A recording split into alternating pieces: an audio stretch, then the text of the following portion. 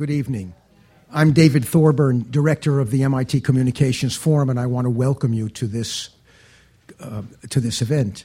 It's become something of a tradition for the forum to sponsor a kind of prequel to the Futures of Entertainment conference that will begin tomorrow and run over the weekend. And we're especially pleased to do that this year because the topic has such suggestive importance, it seems to me, concerning not only the question of the diffusion of media around the globe, but in particular the way in which West Africa, perhaps Africa more broadly, if our panelists are able to address that in a lesser way, is coping with and gobbling up and exploiting the cornucopia of technological possibilities that seems to have opened.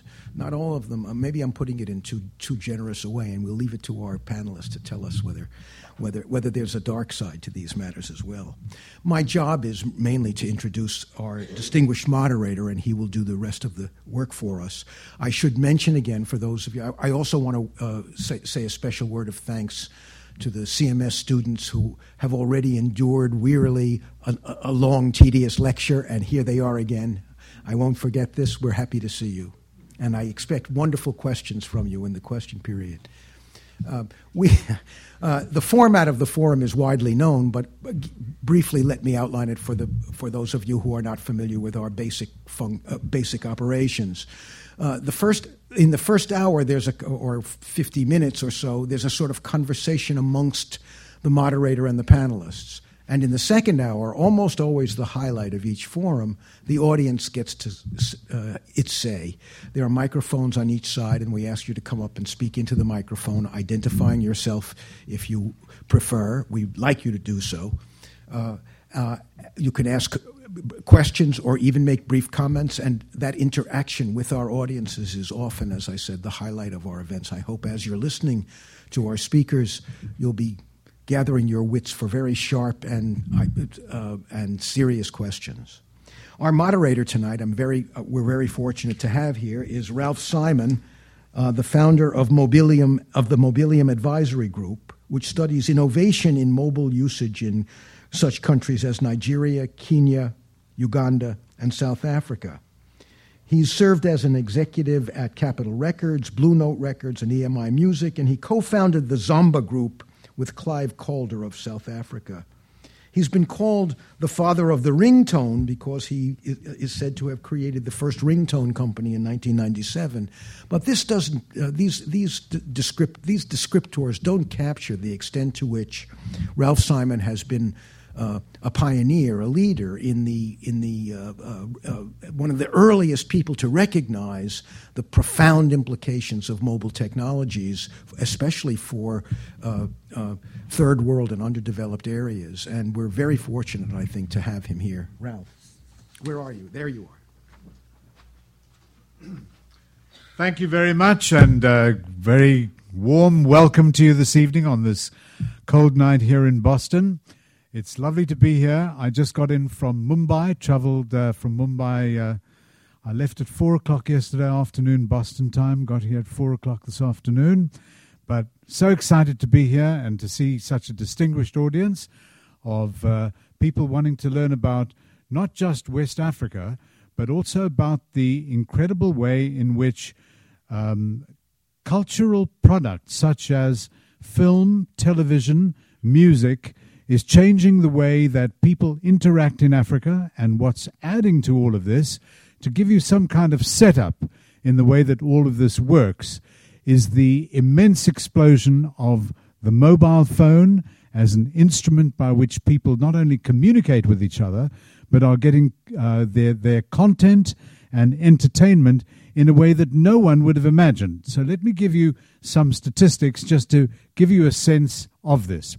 There are now about 800 million mobile phone users in Africa. It's expected to grow beyond 1 billion over the course of the next 5 years.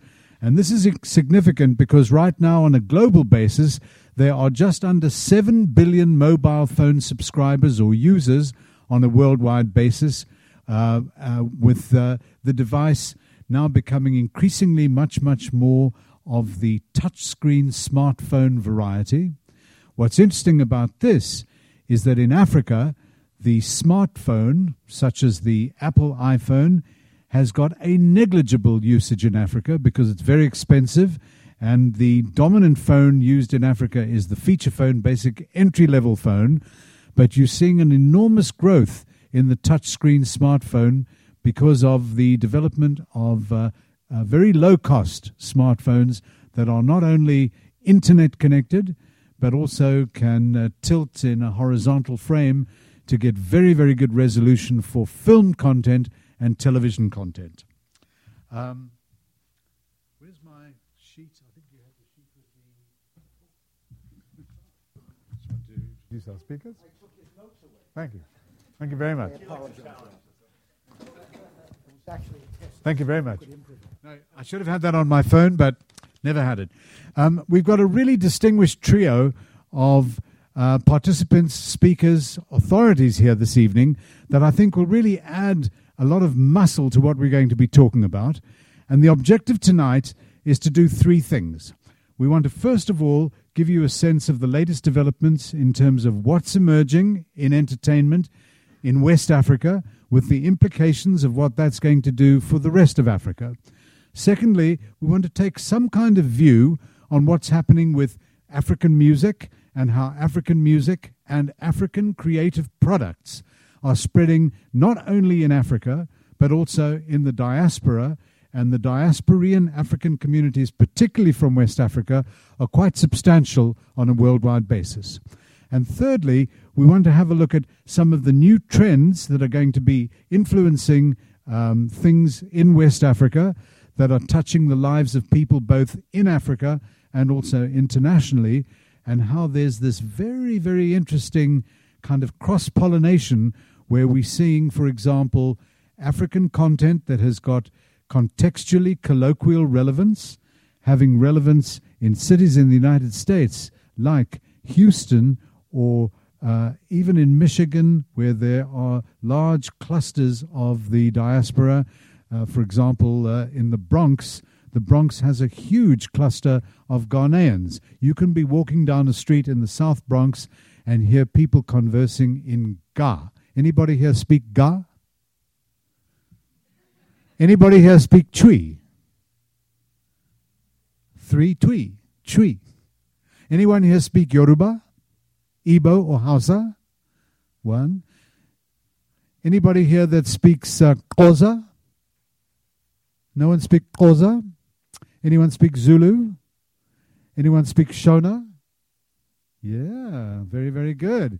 Okay, so I'd like to take this opportunity of introducing our very, very distinguished group of speakers who will be conversing with us and giving us some of their wisdom and pearls of knowledge that will absolutely help supplement your awareness and understanding of this really exciting area.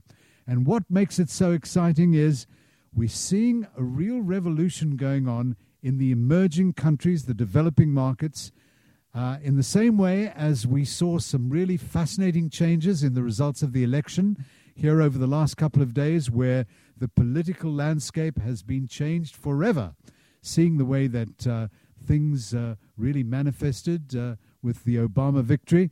In a similar kind of way, we're starting to see the cross-pollination of cultural impact starting to affect communities in the developed countries, but coming from the emerging countries.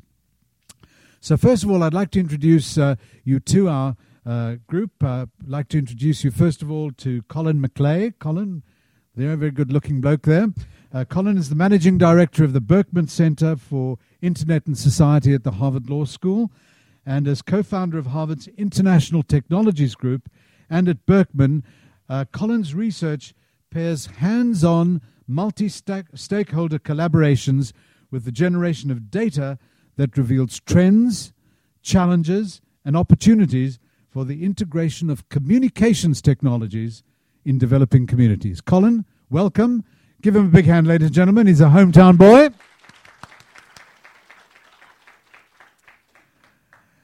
Of course, we always have beauty and brains, and of course that applies to all the men as well as the women on this panel. But it gives me very great pleasure to introduce you to Fadzi Makanda. Fadzi and her family were originally from Zimbabwe. That's why she speaks Shona. And she is the business development manager in the New York office of the very, very important Nigerian company called Iroko Partners, who are really crusading in a very interesting way in television and film, and specifically looking at driving Nollywood around the world. And she leads the development and execution of the U.S. advertising and sales strategies for Iroko. So please give Fadzi a very, very warm welcome.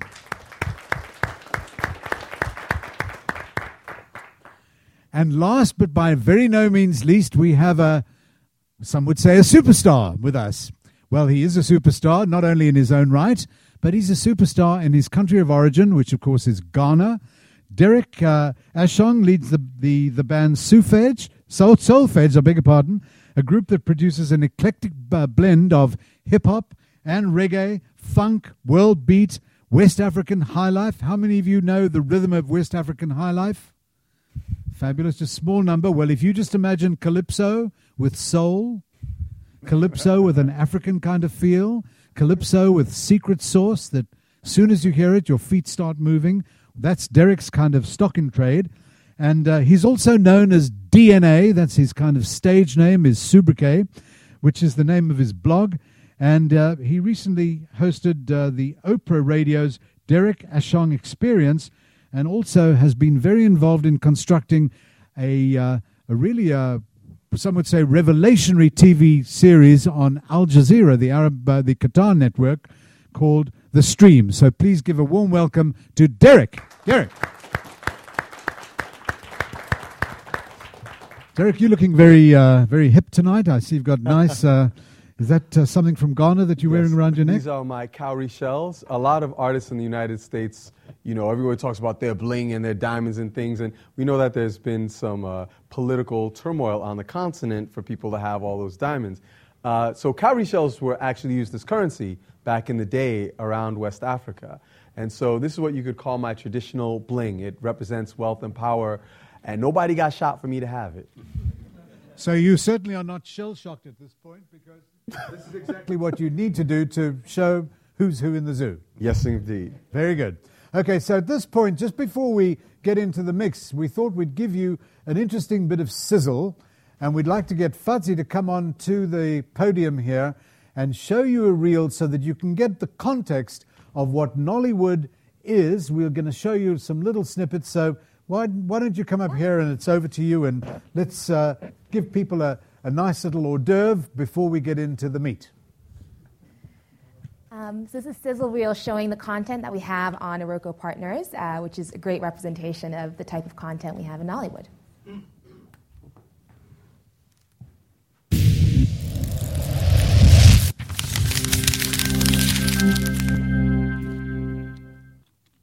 Shoot them!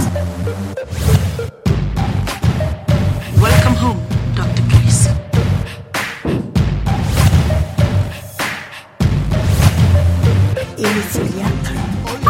Gbogbo ayé tòrò ìkànnì.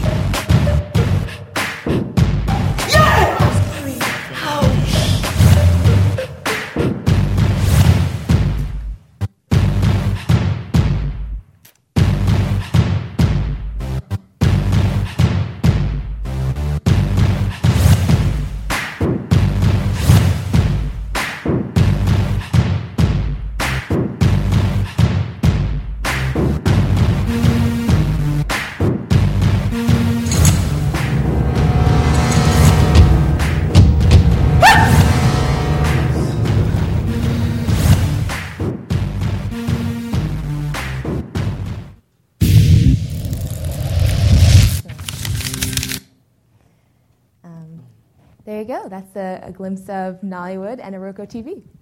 So come back and join us here, because what we'll do now is go through some particular issues that we think will have relevance to your understanding of how this important art form, as well as the cultural art forms of West Africa, are starting to expand. And just to give you some context, the Nigerian movie business, Nollywood, is worth about $250 million a year in terms of its earnings capability.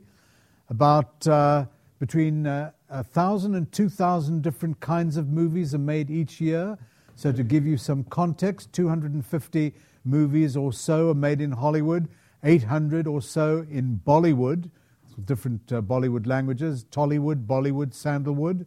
And then, of course, in Nigeria, you have between 1,000 and 2,000, but generally around 800 movies of kind of feature substance. And this has been an industry that's been going since 1960. So if we think that the Nollywood business has been going for some 60 years, it's only really in the last 10 or 15 years, with the arrival of digital technology, editing and shooting and cheaper, the democratization of the production process, that we are seeing this huge explosion of creativity that in turn is influencing stuff. Now, Colin, you were recently in Nigeria. Tell us about some of the things that you saw and give us a sense of when you were exploring this medium, what were some of the impressions that you came away with as a Nollywood virgin? Can you believe that he just got off a plane from Mumbai? This is I don't trust it. This is remarkable. So I have to disabuse you guys of a few misconceptions that Ralph may have conveyed. One, I'm not an expert. Two, I'm not like these other people. As you can see, I don't have that deep Nollywood experience. I actually started going to Nigeria probably about 4 years ago on another topic altogether, working on technology and civil society with pals here, Ethan Zuckerman and Mike Best.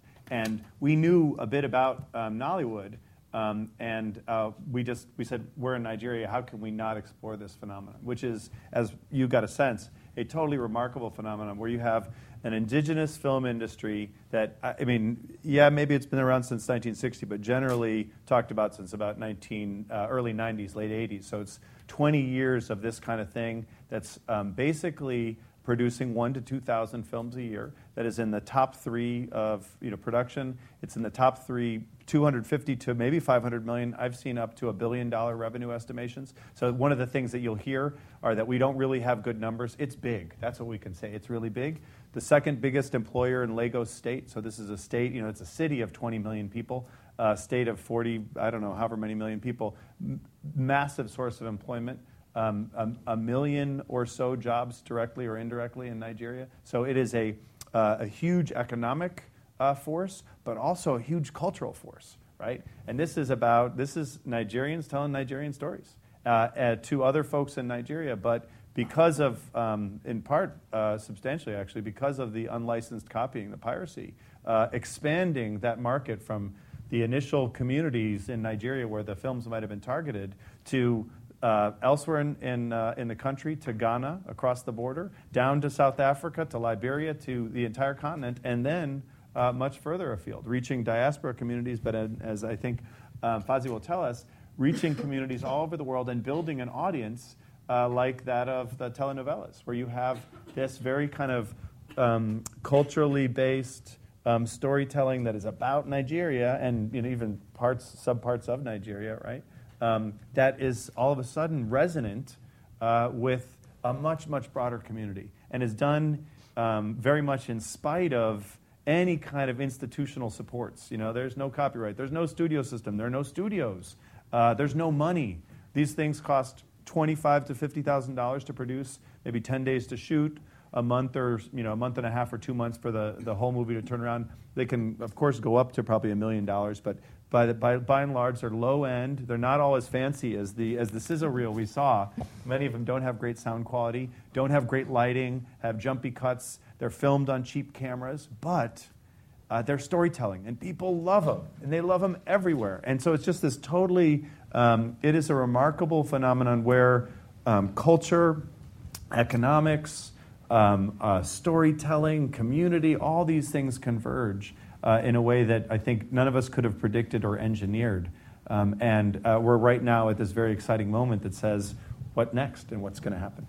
So, Fadzi, one of the things that we've noticed about Nollywood is it tends to be principally around themes dealing with moral dilemmas that face modern Africans. Tell us a little bit about what Iroko is and does. You've got a library of some 5,000 movies. So tell us about some of the movies that you've got. And secondly, We'd like to know a little bit more about this diasporan audience that's outside of West Africa, because you're seeing a lot of what you're doing and the development of getting the movies to this diaspora. Give us some sense of the extent of it. Yes, so Iroko Partners are basically trying to revolutionize the way that Nollywood content is distributed. So kind of the world that Colin explained, we're really trying to move it to the next level. So because Nollywood has always been very DVD driven, it's always been a physical market, it's been very much restricted to the local market. So if you're abroad, you didn't really have access to this content. So the CEO, Jason Joku, really saw a huge opportunity here where you have this massive diaspora, this huge demand where people can have access. So by bringing the content online, we've really been able to aggregate the diaspora where everyone has access to this content, and we've really seen massive growth. We're now in 180 countries, just showing that there is demand. 180 countries? 178 countries. So hold on a second. If we look at Nigeria as the font for this, which is principally the West African movie business comes from Nigeria, Ghanaian movie industry is not as well developed. If it's 180 countries, where is the bulk of the Nigerian or the African diaspora?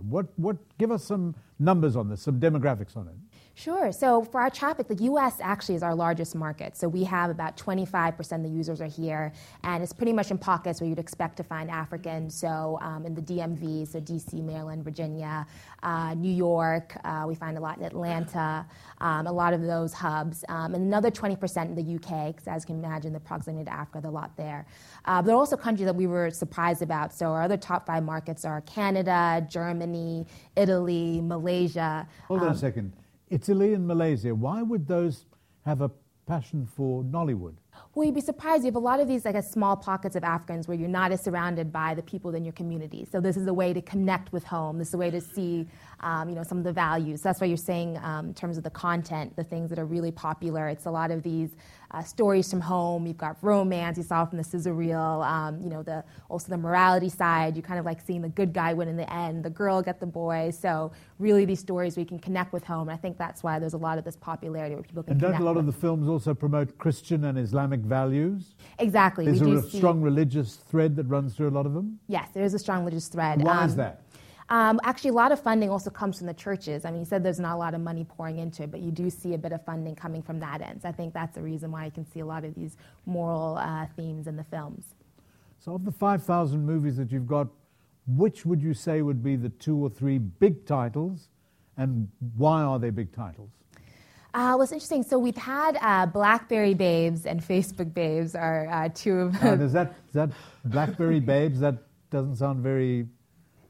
You'd be surprised. It's actually been very good sequences. There's been 1, 2, and 3 actually, and so you get a lot of the BlackBerry phone babes. So you find a lot of these stories have to do with technology nowadays. So even though it's about romance and these stories, a lot of it has to do with people being cool with their BlackBerry. Everyone's very tech savvy now, whether it's on Facebook. So it's very interesting merging of technology and modern themes into these stories, really reflecting how Africa is today. You're not necessarily always going to see some of those more traditional portrayals that people would expect from seeing Africa. You're really seeing very modern stories where technology is very relevant, and you're seeing that a lot in the content. And in terms of the way that it's developing its own TV appeal as well, is there now a TV channel that is catering for this kind of material here in the United States? So that's an area that we're actually looking to move into. We realize this is a multi-channel world, so we should be on every device where our users are. So we have the mobile aspect, but we are looking into potentially going into TV, starting with in the US and UK. We're still in the beginning stages of this. We have a BizDev team in New York doing the research because it's a very massive undertaking. But we think it is important as an African multimedia company to also be in broadcast. And how do you go about communicating with the producers of all of this material? Do you have relationships with the producer community in Nigeria, and you effectively pay them an advance amount, as people traditionally do in the movie business, to secure the rights outside of Nigeria to those pictures? Yes, so that's something that distinguishes Iroko, is that we have relationships with each and every one of these producers. So when Jason Joku, the CEO, went out to found the company, he actually went out to the Alaba market, where all these producers are, and met with each one of them directly, because we wanted to make sure that they were compensated fairly for their content. Because, as you know, piracy is a huge issue. And so what we've done is we want these producers to have an incentive to continue to produce this content, increase the quality of it. So we signed and negotiated deals with each one of them directly. We have licensing between $5,000 to $15,000 to have exclusive rights to the films. Dollars, yes. So we do give them. That's pretty low. You think it's low? $5,000 to $15,000, relatively speaking. Well, this is for the digital rights. I mean, they also get the DVD stream. So that's so very, we're very only important. This playing, is just digital. Yes. So what exactly. So we've brought in an additional revenue stream from these producers, where before it was only DVDs, very small amount theaters, but we've brought in this other massive stream of revenue. Since on the digital side, it can be monetized through advertising, which is very lucrative. And can I ask a question on this? Sure. And is there revenue sharing, or is it just straight up, here's your $5,000, and then you sign the rights away, and whatever you guys can make on it is? It's just licensing. But we're starting to go into co-production agreements as well, so that we're also content owners along with the producers.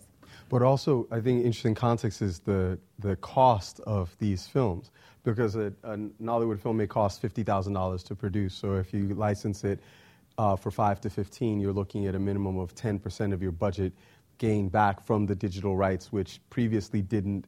That was a revenue source that didn't exist at all. Yeah. Exactly. So this is really changing. And I'd like to question of the audience while we're on the subject. How many of you here in the audience are screenagers?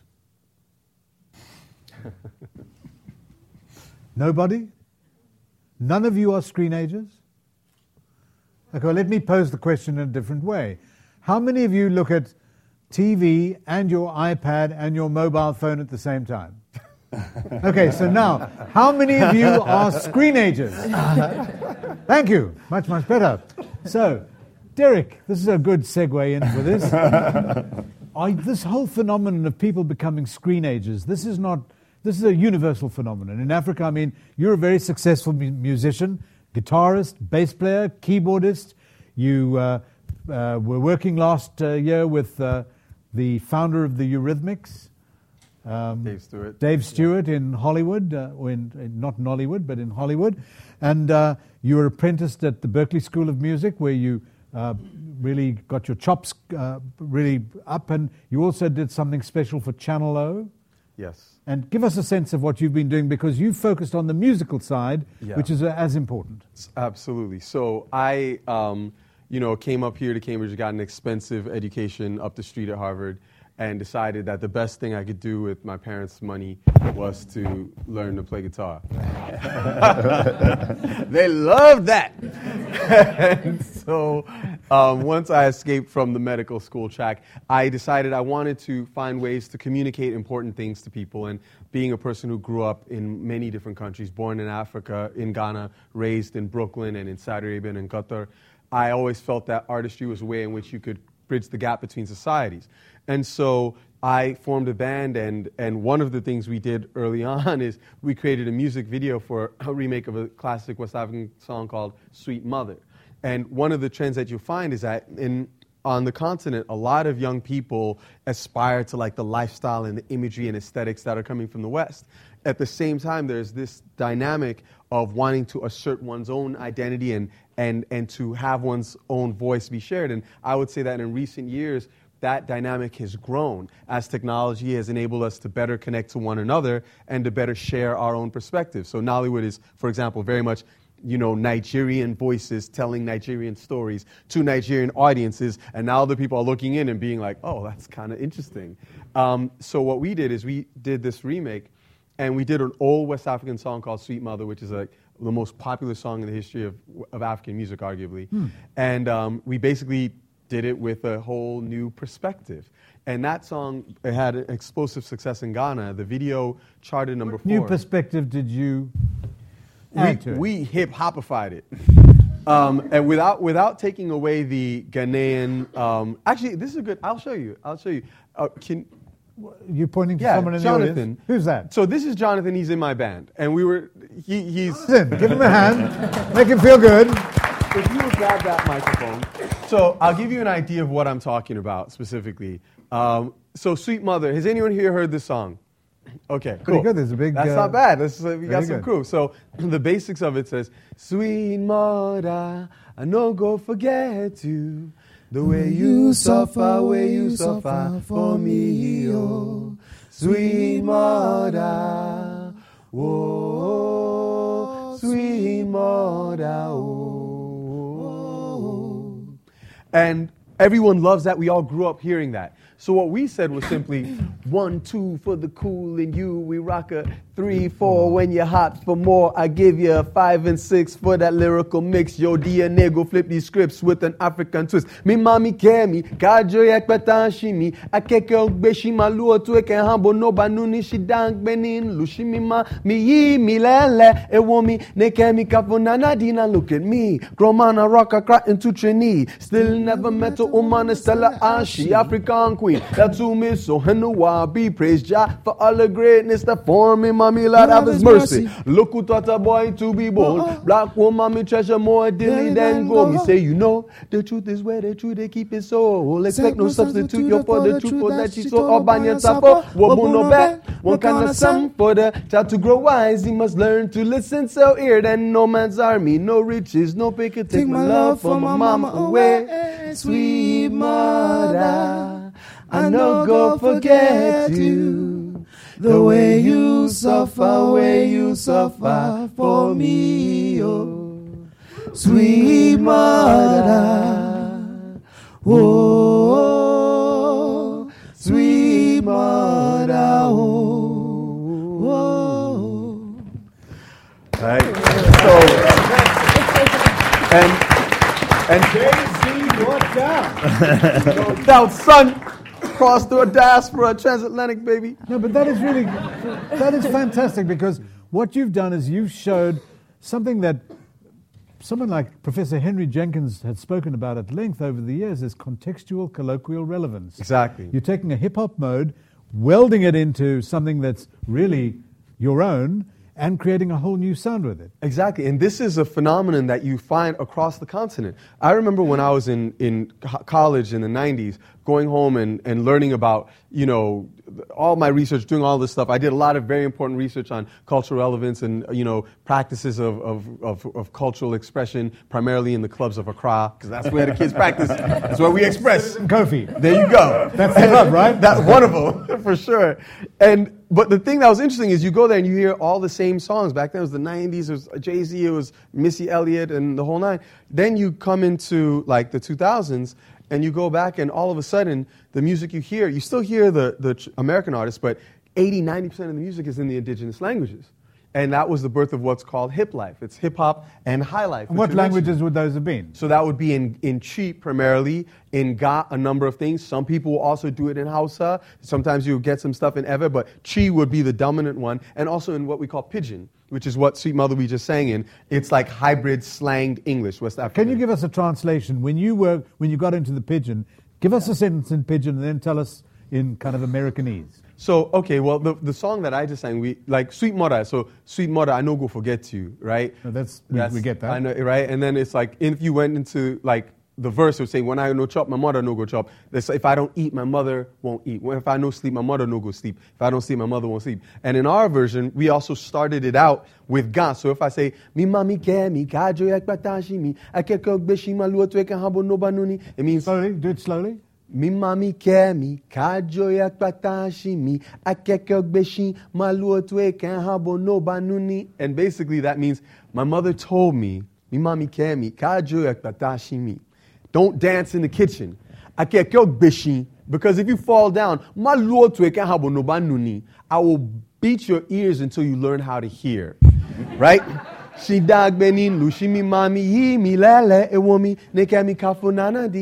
But every time I fell down, my mother didn't beat me. She held me and she said, don't cry. Nana D. Nana is my Ghanaian name, right? Now look at me, grown man, I rock Accra to Trini. Still never met a woman as stellar as she. African queen. That's who Miss Ohenua be. Ohenua means queen in Twi. And praise Jah for all the greatness that formed me mommy. And when you talk about this localization, basically we do that song in English, Pidgin, Patois, Ga, and Twi. There are very few people on the planet that can understand the whole thing, but they get the sentiment and they get this idea that you're reaching out to them. So the point of that is to illustrate that what's happening on the continent is people are, rather than consuming simply what's coming from the outside world, they're starting to articulate their unique, distinctive identities. And those are hybrid identities. African identities are by their very nature. You know, I grew up in a household where everybody speaks 4 languages so that you can communicate with your neighbors. I talk to you in yours, I talk to you in yours, I talk to you in yours, just to be polite. That's normal in Accra, right? So I think when we're talking about what's going on at the intersection of culture and technology, we have an opportunity for people to truly articulate global identities to a global community of fellow participants, fellow lovers of art and culture as equals. And that is something that has not existed for the continent. And it's got profound implications, not only culturally, but politically and economically. This is absolutely correct. This is a very, very important area. And if you're studying this area or trying to understand the waves of the future that are going to influence this area, here's an interesting piece of technology that's been developed in New York just over the last few months. Because a lot of people in Africa want to be glocal. Does anyone know what glocal is? I see you nodding your heads. Not global warming. There's some global warming. But glocal, globally local. So let me give you an example in an American sense. Lady Gaga has got global phenomenon. She's a global phenomenon, but she's not yet glocal.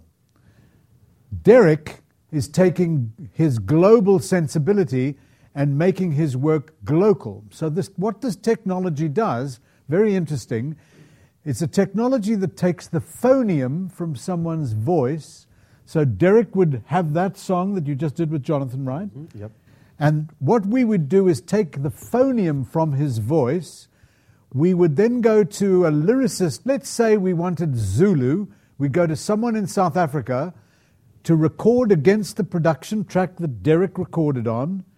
We would then get a Zulu lyric and a Zulu playback singer to sing that song. We'd then take Derek's voice from a sample, from his spoken voice, and just wrap the phoneme around the Zulu playback singer, and the net result of what we get is Derek singing in Zulu. His voice, or the timbre of his voice, but with the playback's phrasing of the Zulu, he won't even have to go into the studio to do the Zulu.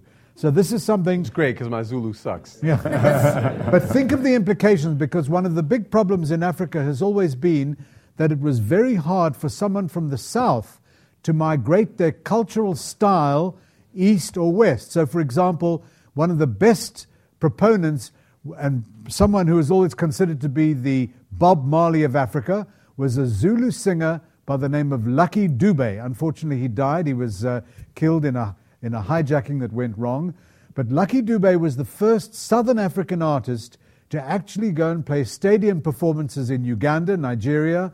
He was huge. He had a reggae feel, but everything that he did was either in English or in Zulu. He dreamed of being able to be a pan-African performer. So, Derek, if you had the opportunity to have glocal vocal on your vocals, such that you could have a following in Swahili and in Southern Africa and in Chichewa in Malawi, is that something that would appeal to you? It would be massive, and it's one of the biggest things facing, one of the biggest challenges facing, for example, Ghanaian musicians, is that the Ghanaian market is only but so big. And 20 million people. 20 million people in Ghana, 20 million people outside of Ghana. Hold on a second.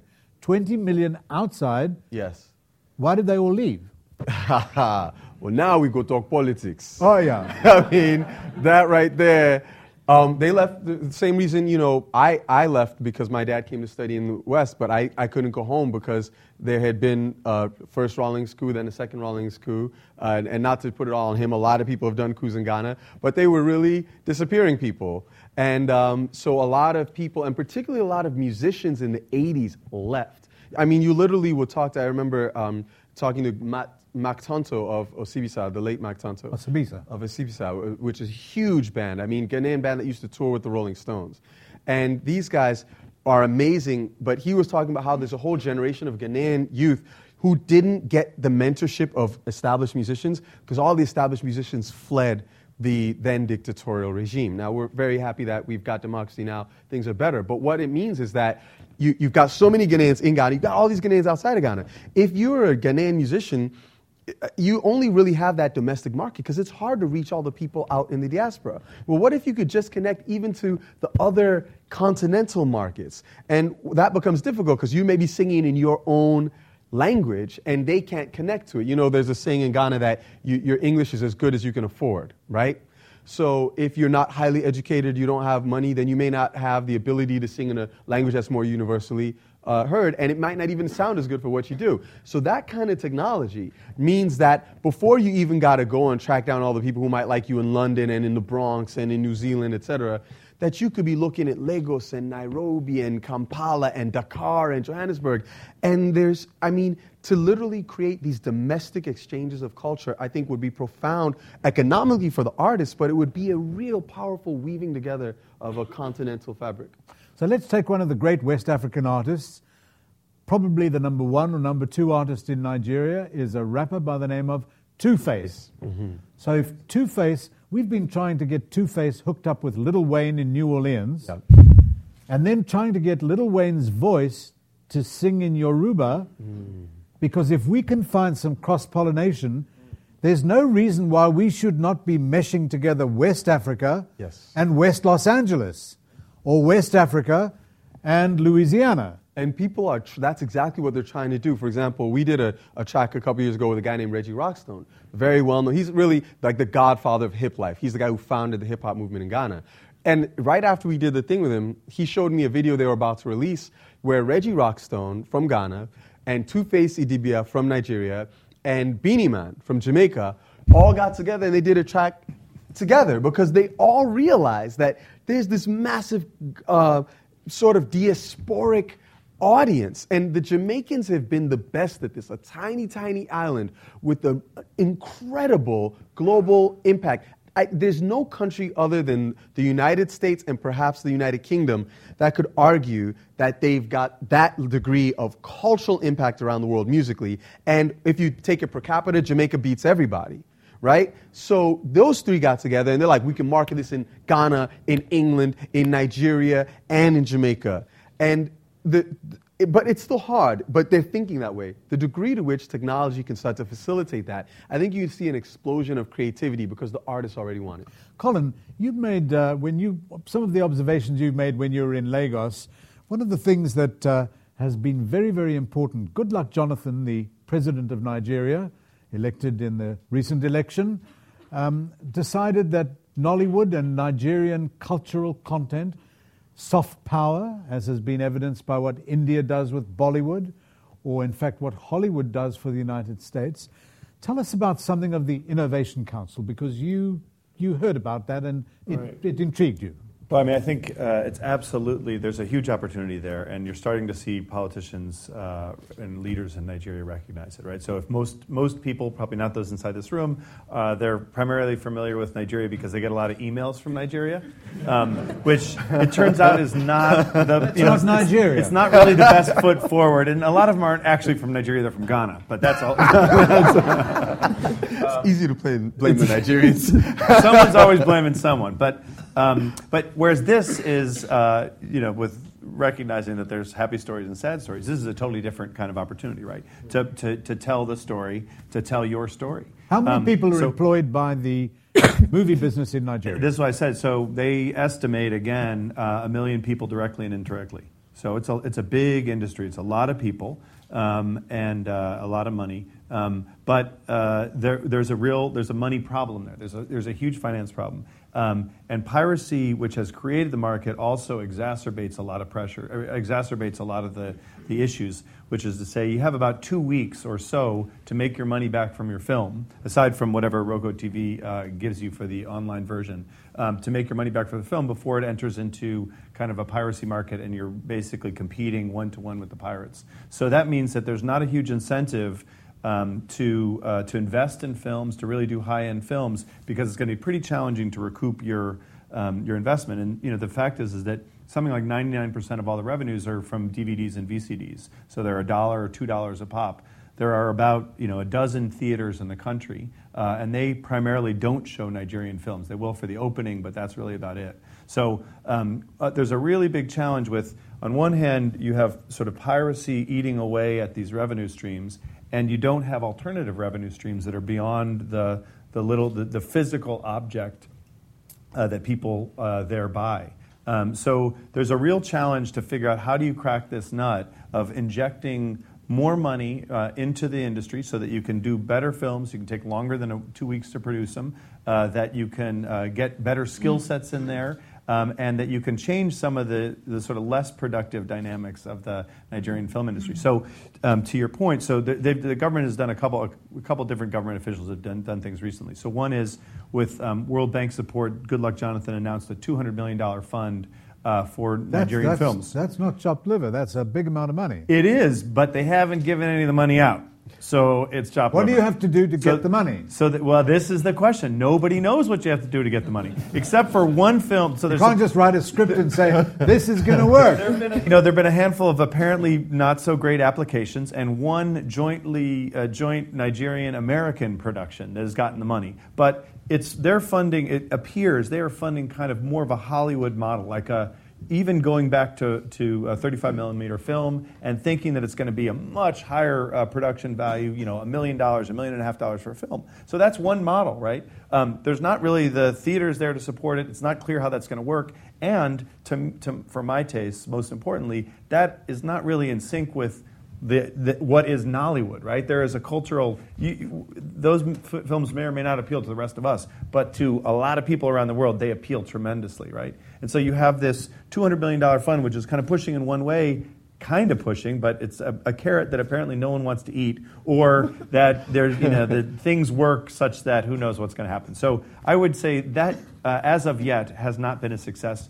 We are not holding our breath, but crossing our fingers, and anything we can do to help them to kind of see their way clear to making that work will be great. But there is a more promising one that we're also involved in, which is the State Innovation Council, recently formed body in the state of Lagos, where it's employing so many people. Governor realizes, and this Innovation Council realized, that there's a real need to to kind of upskill the industry. And so arguably, Nollywood is sort of plateaued, is no longer on the meteoric rise that it was, although perhaps with the Roku TV changing things a little bit, there's absolutely an appetite to say, hey, what do we need to do differently?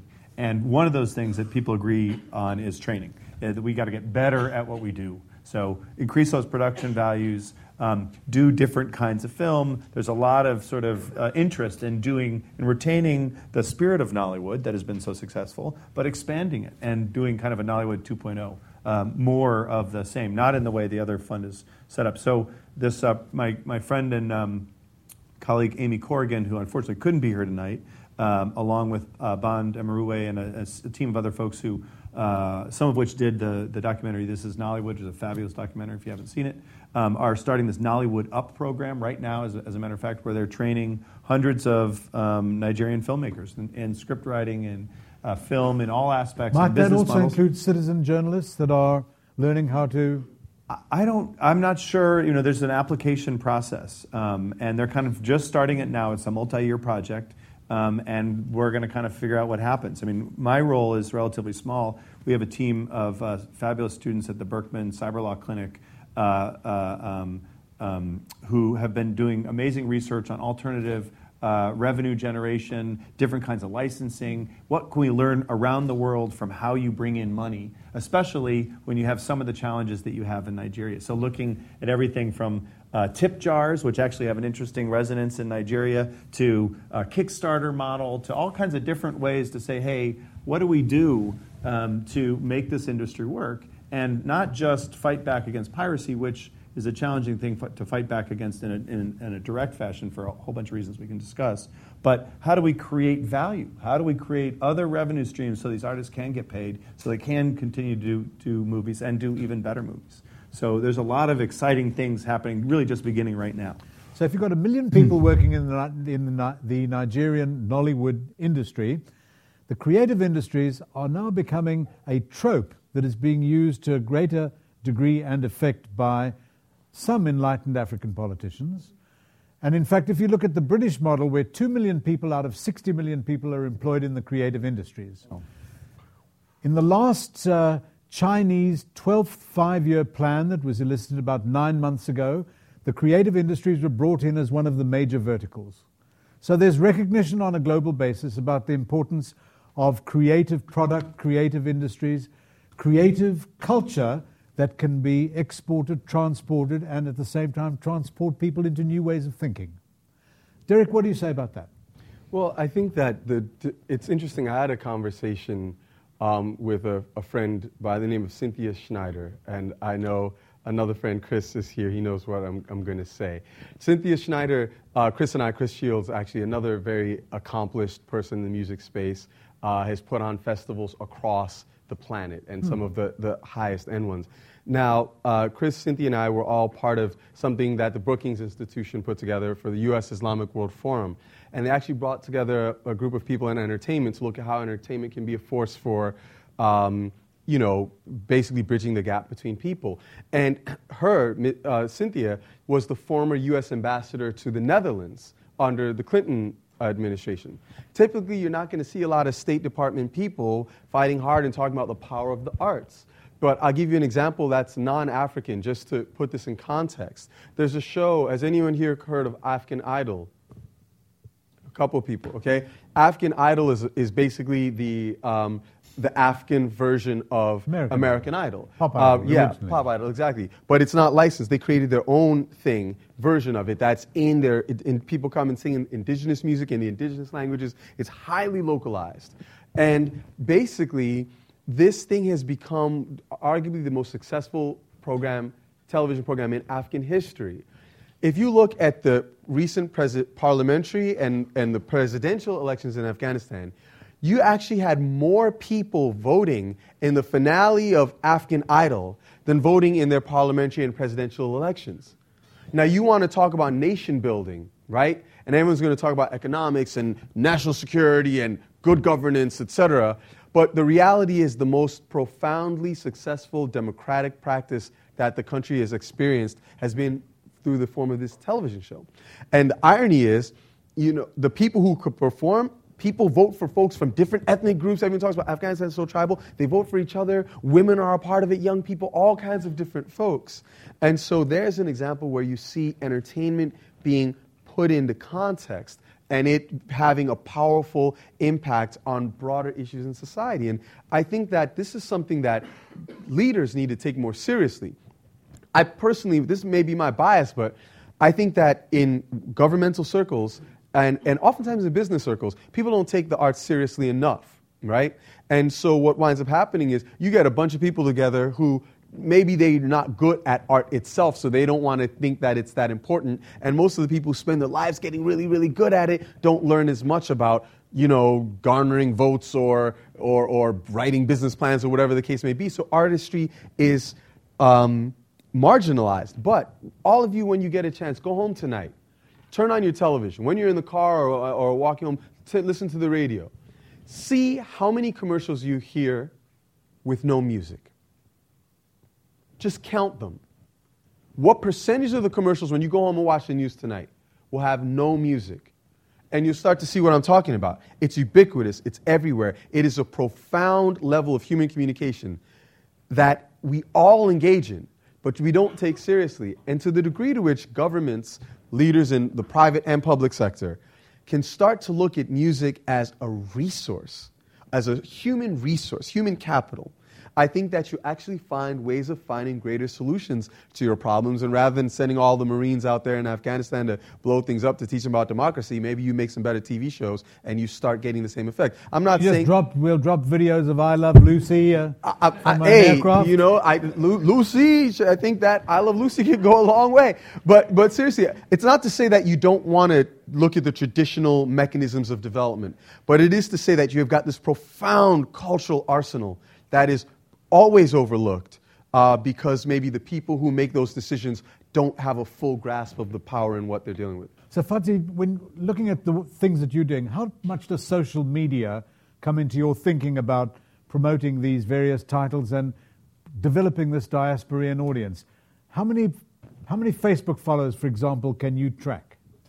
So social media is a large part of Roku, and actually we have a Facebook API incorporated in it, so everyone can comment on movies. And so there's a very social element to it. And you actually see people getting really into it, and, all the movies saying, "Oh, I can't believe we did that. I can't believe we did this." So social is definitely a huge part of it. And talking about what you were saying, I think on the global, is that the term you used, and being able to disseminate information, socially, I think we do a lot of that with iRocking, which is our music platform. So we also have a music streaming site, which has... so what have you got? You've got iRockin, which is the music side. Yes, and iRocko TV, iRocko the film TV. side. Exactly. And on iRocking, what we have is we have about 400 artists with 35,000 songs, and we've created the ability for Which language? Mainly, I think with English, but also some languages in Nigeria. So Yoruba, Igbo, sorry, I'm butchering them, but across the spectrum. And so we've created a way for people to download the songs and be able to share them. And we get thousands of downloads, and it's also globally. So like you said, if someone over here, you don't necessarily have an African radio channel, there's now a mechanism both through the iRocking website and also through our apps where you can download these songs, create playlists, and easily share them with people. So I think that's another way, this form of technology that's facilitating this interaction, being able to share the African culture that we have. Can I just pick up on this theme here? So I think these observations about sort of human nature and the power of art and music and film are so readily apparent to any of us who go and watch a movie or listen to a song or see some art or make art or whatever it is or play games. Right? There's like some very basic human kinds of things that we do, and it's remarkable how much sort of the policy world, the development, all the world that I'm kind of very familiar with, just disregards this stuff and says, oh, no, that's not valuable, that's not real, that's not serious. But in fact, it's serious in terms of job creation, self-expression, crossing cultural boundaries. We're talking about lots of countries, Nigeria included, which have serious cultural divisions. And these are all the things that potentially transcend those barriers. Doesn't mean they always do or that they're a panacea, but that there's a lot of power there. And I think something that we can, and governments and makers and consumers can all do together, is lean into that and figure out how do these things allow us to connect in ways that we, for whatever our reasons are unable to do otherwise. So there's a lot of power there to unleash, and we're not there yet. So, Colin, let me give you a hypothetical. Would something like the Gates Foundation, if you went to the Gates Foundation and said you could have an influence with your cash in this cultural sphere, have you come across any examples by the Gates Foundation, for example, in this? Well, as it happens, we are actually in discussions with that very foundation. You are. And some others, but in particular, aware of this tremendous power and the reach, right? This is a community of folks that you cannot otherwise reach. They're across the country, in the case of Nigeria, and around the world, and you can reach them for this very low price of inserting some ideas into a film, some tens of thousands of dollars.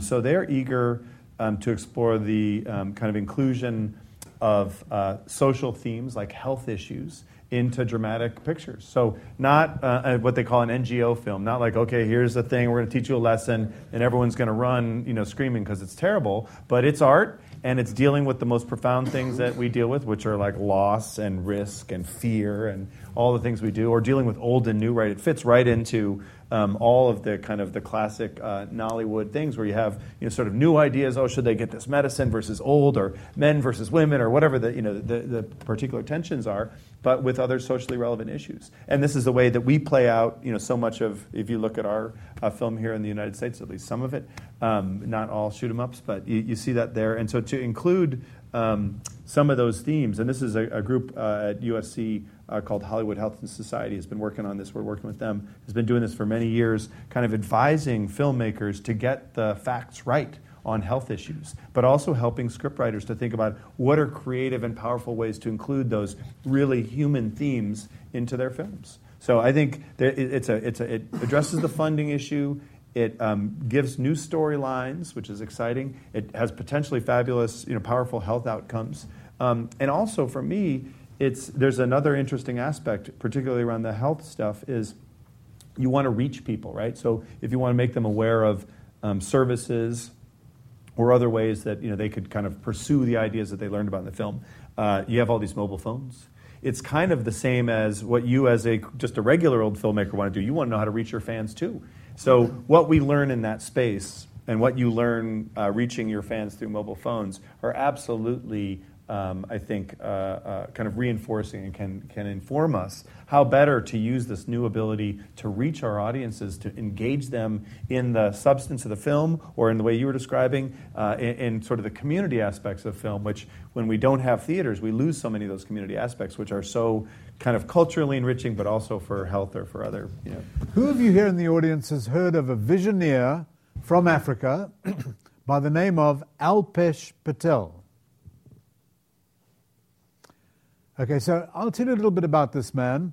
When he was 6 years old, he and his family were kicked out of Uganda by Idi Amin, moved to the UK. He decided that when he was a young man in his early 20s, he'd move back to Africa. He went to Kenya, and he became intrigued by a company in India called Micromax, a company that built a low-cost touchscreen smartphone. And he said, what I'd like to do is to be the first one in Africa to bring very low-cost touchscreen smartphones to Africa. He started a company called MyPhone, M-I-F-O-N-E.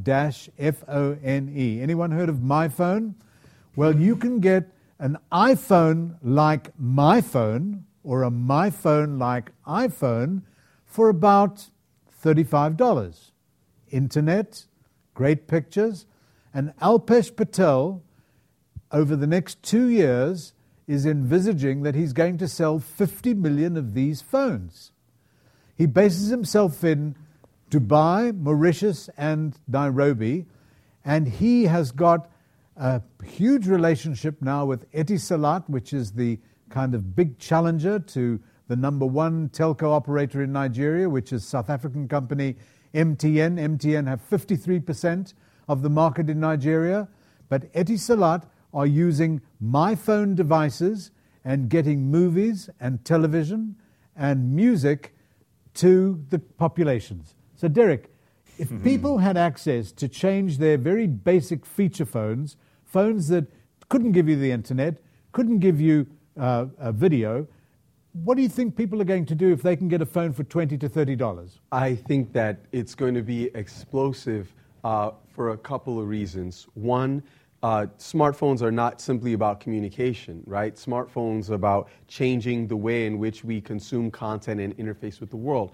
So it literally opens up their world. I remember I was doing some stuff some years ago with an organization called Taking It Global. And Taking It Global is written Taking IT Global. Huh. Everyone calls it TIG. It's out of Canada. Started by two really young, brilliant, change agents. And they started when they were like 19 or 20, and it became this global phenomenon. And if you go on TIG, you would find at the time that the largest population or the largest number of people for any country were from the U.S., which is funny because it's Canadian. I think the second largest number were probably Canadian. The third largest country that had the largest number of people there was Ghana. There's so many people in Africa that want to be wired. And this is like 7 years ago or more. So many people are wired. But if you want to get online in Ghana, you've got to go to an internet cafe. You know, easier to find an internet cafe in Accra than in Manhattan or in Boston, frankly. Because here we all have our own laptops, our own computers, but there that's not the case. When you start taking this device and you're going from the feature phone, which you all will forget, that's the kind that you use just to make phone calls and text messages. Basic Nokia from 10 years ago. Exactly. To the smartphone, where now you have a wireless connection, all of a sudden you have this whole world that's open to you. I'll take it a step further. I know a guy by the name of Marvin Hall in Jamaica who's done this incredible project in collaboration with some people at MIT and at Stanford and Harvard. And he's basically created this program to teach robotics in Jamaica. And he teaches robotics to kids in the worst ghettos of Kingston. The year when I first started collaborating with them, Jamaica had the highest murder rate on the planet, higher than Iraq, Afghanistan, whatever, right? And he's going to the communities where all that shooting is going on and teaching kids who everyone else presumes are illiterate robotics. And one of the things that he told me is he's like, you know what, it's amazing, yeah, we can get all this information, we can show them all this stuff, but you know what's the key? What's going to take it to the next level? is when they can get all the information, all that access, and they can program these robots all from their mobile device. And that's when you start having low-cost smartphones available. So I think that is the next big revolution. Africa completely skipped the landline thing. You know, my grandma had a cell phone before I did. People in Ghana were sending text messages before US knew what SMS stood for. And it is expensive to do this in Africa because text messaging still is quite pricey for local communities. Exactly, and you're basically paying for minutes, and so you can send your text and use your phone until you pay for minutes. But once you've got a model where you've got affordable phones and you've got the providers migrating to data packages they actually fit the domestic market, it's not just like you're talking about people being able to read their email or check Facebook. You're literally saying that this is going to be your computer because you don't have another one. And I think we'll be shocked at the degree of innovation that Africans will pioneer once they have greater access. This is absolutely correct, and in fact, it's a tremendous change agent all round, because you're finding now that with internet connectivity, over the last 3 or 4 years, they've been gradually laying the submarine cables down the east and west coasts of Africa. And here's an interesting factoid for you. When the connection was made into Kenya, there was a spike of usage of music videos because for the first time, with the internet cable being connected, people could get YouTube videos on their mobile phones. This is something that is also growing very fast. We see the big success of Gangnam Style. How many of you know about Gangnam Style? See, everybody knows about it. Now, interesting, nearly 700 million views on YouTube. Only 5% of those views are in Korea. 95% the rest of the world. Derek, we've got to create the African equivalent, the Nigerian equivalent of Fufu style. There we are. Jonathan, here we are. It's coined here tonight. Anyone here blogging? What did you say it was? Fufu style. How do you spell that? F-U-F-U. And I don't mean it like that. Okay, so here's an interesting question for you. How many of you here in the audience know a woman by the name of Chimamanda Ngozi Adichie? 1, 2, 3, 4, 5, 6. Okay, let me phrase the question differently. How many of you here know of a novel, first came out in 2006, called Half of a Yellow Sun? A fantastic book. It's really well worth a read. And the reason I mention this to you, it's a drama that brings together the lives of 4 people during the struggle to establish an independent republic in Nigeria. And this movie, the movie of the book, has just been completed in Nigeria. It's very important for Nigeria because the movie is directed by Biyi Bandele, and it features Tandy Newton, who won an Oscar, and Chiwetel Ejiofor, well-known actor. But here's an interesting thing. They started shooting the movie and making the movie before they had a commitment to get money. A young woman who is a merchant banker in Lagos but loves the creative industries was desperately trying to raise money for the movie. She could not raise it. She went to the heads of the major industrial conglomerates in Nigeria, and they all said to her, "You're making a movie? That's not business. Can't you rather do something where you can build a factory that produces foodstuffs?" She said, "Don't you understand? This is food for the mind. If we make a movie about this great novel, this is something that would be beneficial." She eventually raised $3 million. It's just been completed. They are now looking to try and get this movie distributed overseas. But the interesting thing about it is, it's also one of the first times where a great writer has taken their work to the screen and is turning this into something. So, Fadzi, tell us about, are you seeing this in terms of some of the movies you're getting with Iroko that are looking at more serious than Blackberry Girls, and Right. movies of that nature? Yeah, so there's starting to be a new phenomenon, I guess, called New Nollywood, where they're trying to do more of these big budget films, putting more behind just $30,000 in funding. And that's actually part of the reason why we launched Iroko TV Plus, which is a subscription platform that we launched in July, where users, you actually have to pay $5 a month where you can watch the content with no advertising.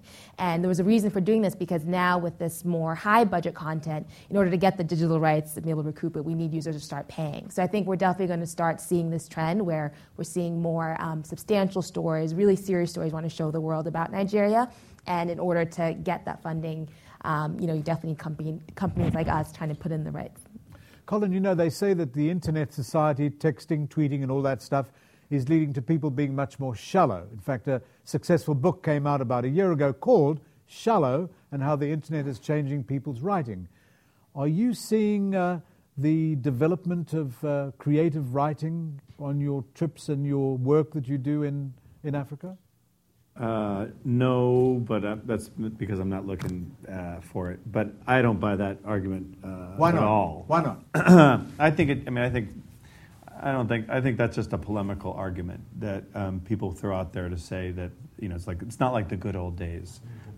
So I don't think that's I don't want to talk about it. What I would much rather talk about is this really interesting development, right? So this film will probably be released on the sort of Oscar schedule. Like this could be a real international film, right? So this is at once really exciting. Like you heard the story. To me, that's an amazing story. Amazing story, right? This is a woman who has no business doing this, and she makes it her business to do it, and she does it as a dream, right? So that's like a Hollywood story or a Nollywood story, as the case may be. There should be a movie about that. But for me, it raises a bunch of questions. So one question is that film going to be resonant in Nigeria and outside?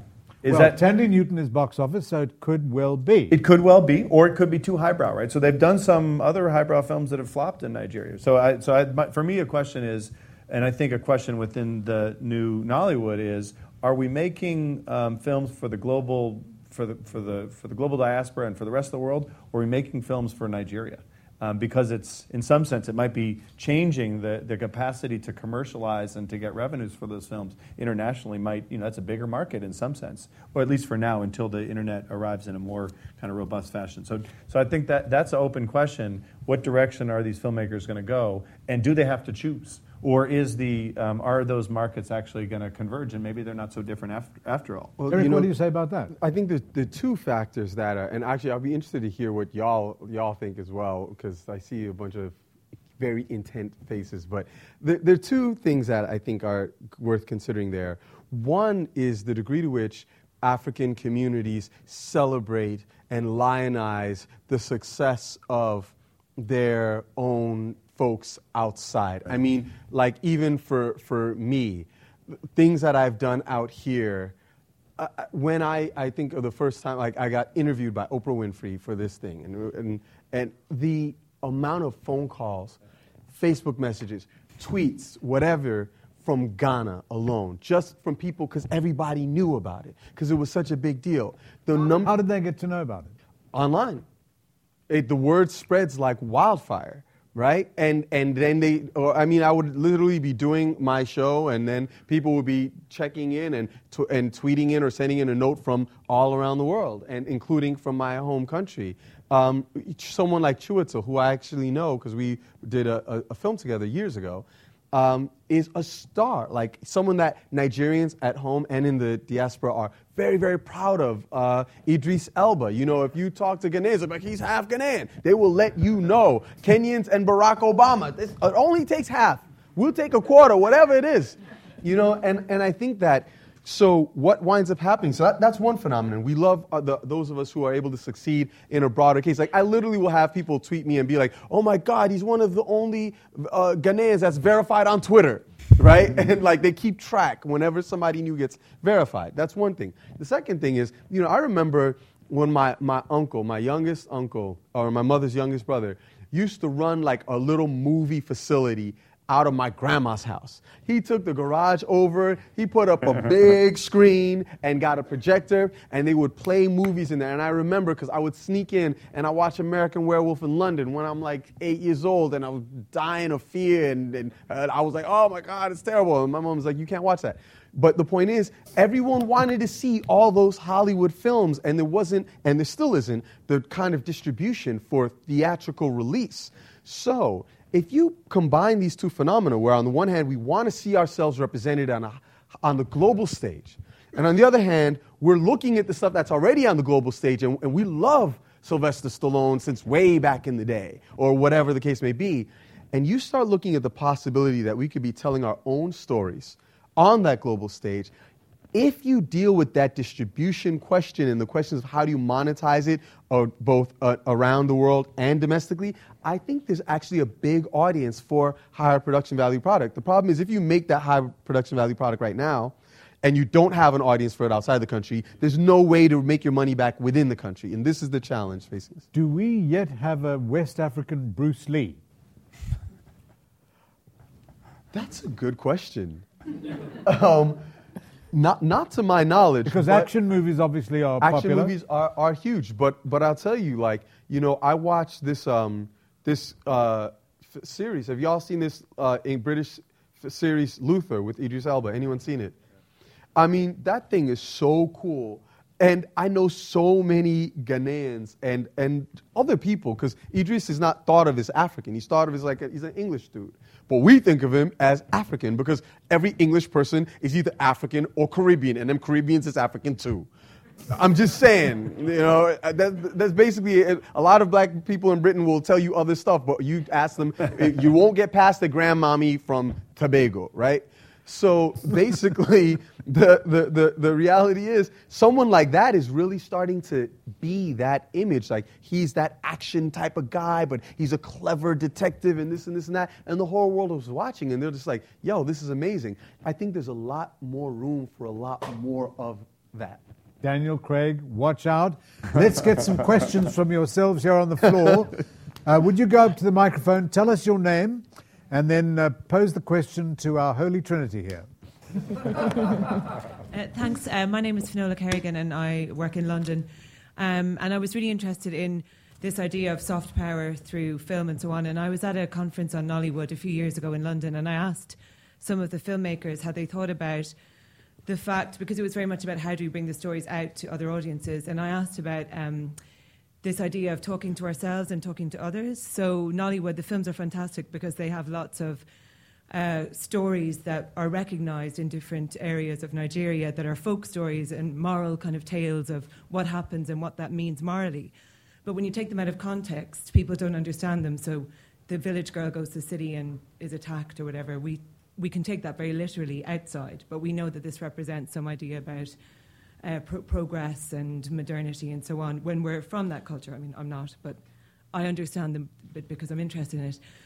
And so how is this going to be dealt with in terms of telling people about Nigeria, making films that speak out, and at the same time continuing to use films that help us figure out who we are internally as people? So that's something that affects all film industries, but I'm wondering, is there a lot of thought being given to that, or how would that be kind of coped with?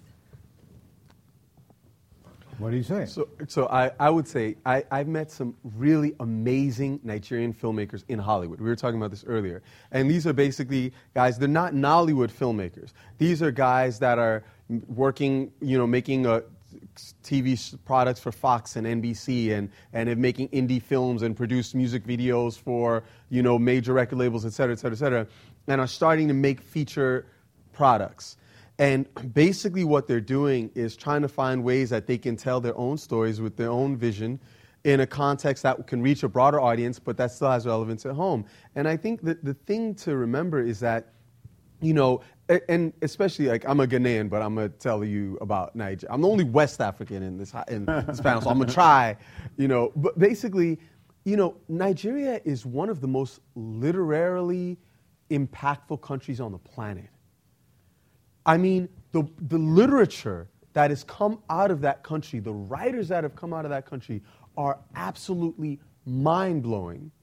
And part of the reason I think this has happened is because of the success of some few people, but also because there is a tradition. You know, we speak of like the oral tradition, and people think, oh, oral tradition means pre-literate society. But it goes much, much further than that, right? I could sit here and I could tell you a story about something I care about.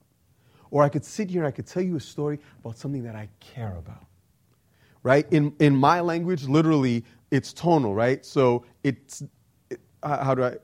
you ask me, do I know Fadzai? And I say Inlele, it means I know her. If I say Inlele, it means I don't know her.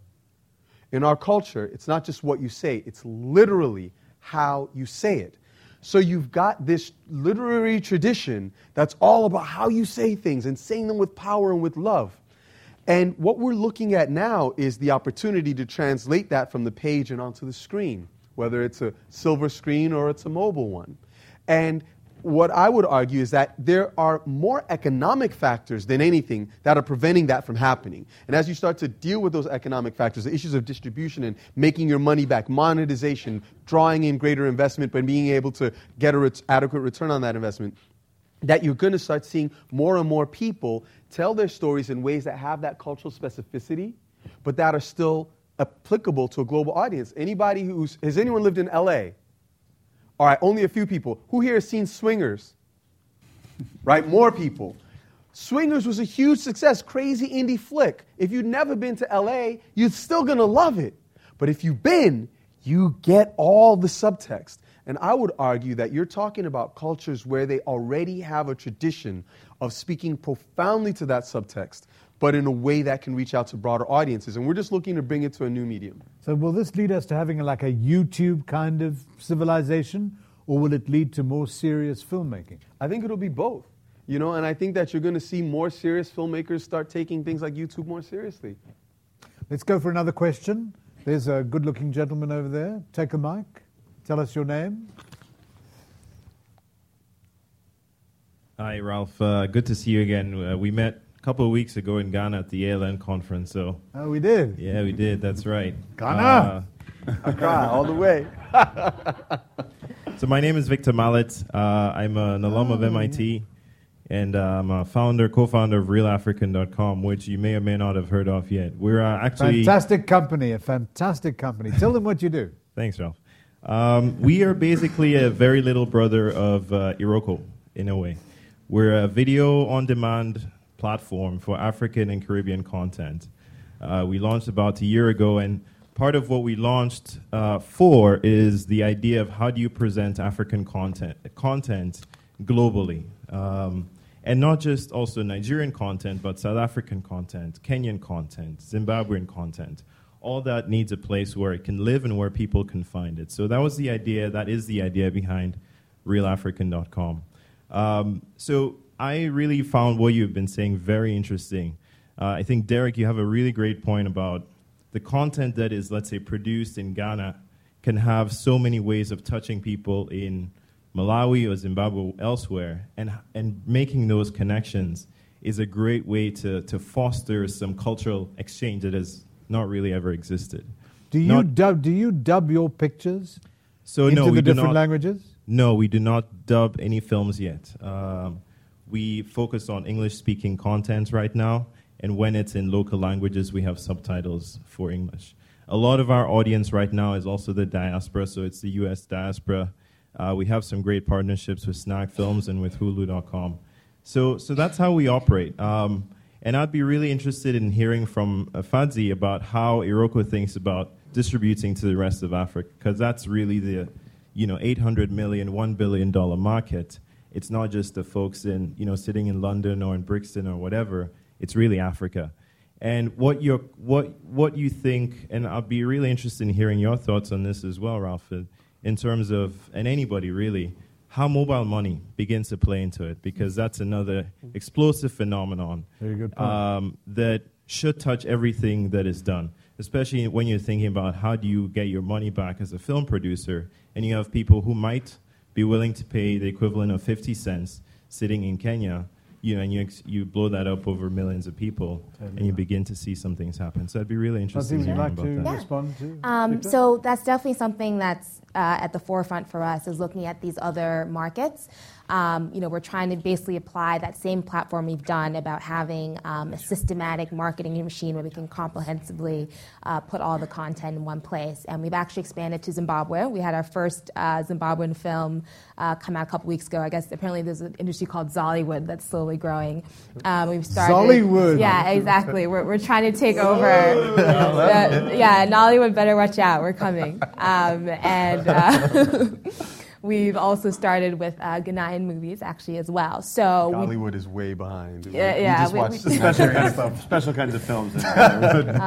But yeah, so we're definitely trying to have a more Pan-African approach. So Nollywood is, what got us started, got us our name, but it is definitely a huge market. In terms of distributing it across Africa, we're doing that as well. I think South Africa is another one of place we have a lot of our viewers. Kenya is another place where Nollywood content is very popular. So we're trying to do more marketing and also make sure that Africans are also aware that we do have this content available. Colin, any views on that? Well, I want to pick up on the mobile money part, which I think is a really interesting one, right? Especially if you're talking about African but developing country markets generally, where lots of people don't have credit cards, right? This is a huge problem. And all of a sudden, when you have mobile money, it opens up all kinds of different monetization opportunities. So whether the straightforward, I'm going to pay 50 cents to watch this film on my mobile, or that we were talking about before, this kind of, the dashing, this phenomenon of dashing, where, here that's a tip jar. Like, what if I could send the actor in that film my tip, or the director, or the whatever? What if you could do that in that way, say, like, I'm with you, I'm your side, or it's a Kickstarter version, or, it basically facilitates this whole channel of commerce that is otherwise much more difficult to do in those kinds of settings. So now, I think, the question is what happens, but which country in the world is the leader in mobile money, mobile commerce, and mobile payments? Anyone want to hazard a guess? or Philippines. Anyone else? The United States? United States, no. Any other suggestions? So the majority of the respondents said Kenya. They're quite correct. A fellow by the name of, forget his name for the moment, but there's a company in Kenya called Safaricom, which is like the Vodafone of Kenya. About 4 years ago, established something called M-Pesa, M-P-E-S-A. It's now become the de facto payment mechanism for 70% of Kenyans. You can buy anything from a Coca-Cola to paying for your kids' school fees on your phone, and how you do it is that the mechanism for doing it, the database that connects you into it, and it's primarily to the unbanked and the uncredit carded, is exactly the way that credit cards work, except your phone is given a code, and the code is connected to your minutes, and the minutes are then settled between the bank and the telco, and the net result is that you can use your phone to pay for things. This is now spread through to Tanzania, Uganda, and there have been a whole lot of copycats all over Africa, MTN money, many different kinds of mobile money. And in fact, Visa International, based in San Francisco, 6 months ago, bought a company from South Africa called Fundamo for $110 million so that they could get an accelerated vehicle to bring mobile money not only to their Visa International, but also to the United States. Wow. So paying exactly what you'd said, Mr. Mallett, where are you? There you are. About paying for movies, bite-sized chunks of pieces of movies. This is something where if you can get 10 million people paying 15 cents or 20 cents or 50 cents, because remember in Africa, money is hard to come by, and the vast majority of people live on less than $5 a day. But certainly a very important area. Any more questions from the floor? There we are. Go and take a mic, and there's another gentleman after that. No more women asking questions. Come on, ladies, since Obama's victory, we need to see more visibility. More volubility. Go for it. What's your name? My name is Arthur Musa, and I'm a documentary filmmaker, a new documentary filmmaker. And I'm working on 2 projects right now. The first one is a long-term 4-year project where I'm making a film about how some African students are becoming engineers at MIT. Wow. So it's taking them from when they arrive until when they graduate. And then the shorter-term project was a documentary I filmed about a group of MIT students that got together and did a robotics program in Nigeria, in Lagos, this past summer. And so it was 10 days with them, and how they pulled it off. Now, the question I have is there a world of documentary in Africa? Are documentaries being made? Are they being consumed? What is out there? Because I'm an engineer. I'm from Ghana, actually, and came to MIT trained as an engineer, but I've always had a passion for storytelling, and that's led me to become a filmmaker, and the stories I'm interested in telling are African stories, hopefully that can inspire Africans to do cool things. So anyway. I have not been as familiar with the documentary industry personally in Africa. I'm sure it exists. Are you guys aware? I'll tell you, so I'm going to give the same answer. I don't know, but I'm totally with you. My hope, of course, I love theatrical films and drama and so forth, but the prospect of people telling those kinds of stories, those documentary stories, as opposed to kind of Western teams going in there and telling you what you need to know about country X or situation X, to have people in those settings telling those stories, to me seems just fundamentally important. And I feel like that's, I don't know to the extent that it's happening now. I'm not aware of it, which suggests that if it is, it's pretty small. And it certainly is, you have the funding problem, you have the financial sort of returns from just, it would be hard. On the other hand, you have the skills and you have the tools increasingly, and the technology tools and the platforms for people to be able to do that. You have civil society increasingly thinking about NGOs and so forth, thinking about how do we tell stories, how do we use new technologies to tell stories, whether it's using platforms like Ushahidi or using phones or video. So I think we'll see it. I don't think you're going to see it in the same way taking the world by storm. You look at the U.S. documentary market, right? And it's a tough road to hoe here, so it's going to be even tougher there. The majority of the documentaries in Africa have generally been directed towards training films, to try and train people in professional or artisanal pursuits. We had a gentleman there. Yes. With his hoodie. Yes, my hoodie. Boy from the hood. Yeah, and I have to lift the microphone too. What's your name? My name is Matea. I am an artist, I'm a percussionist, I'm an engineer and a producer with Samba Lolo, which is based from Mali in West Africa. We also founded a nonprofit organization called Ferekene that focuses on traditional African storytelling and preserving traditional African storytelling, as well as opening new markets for it.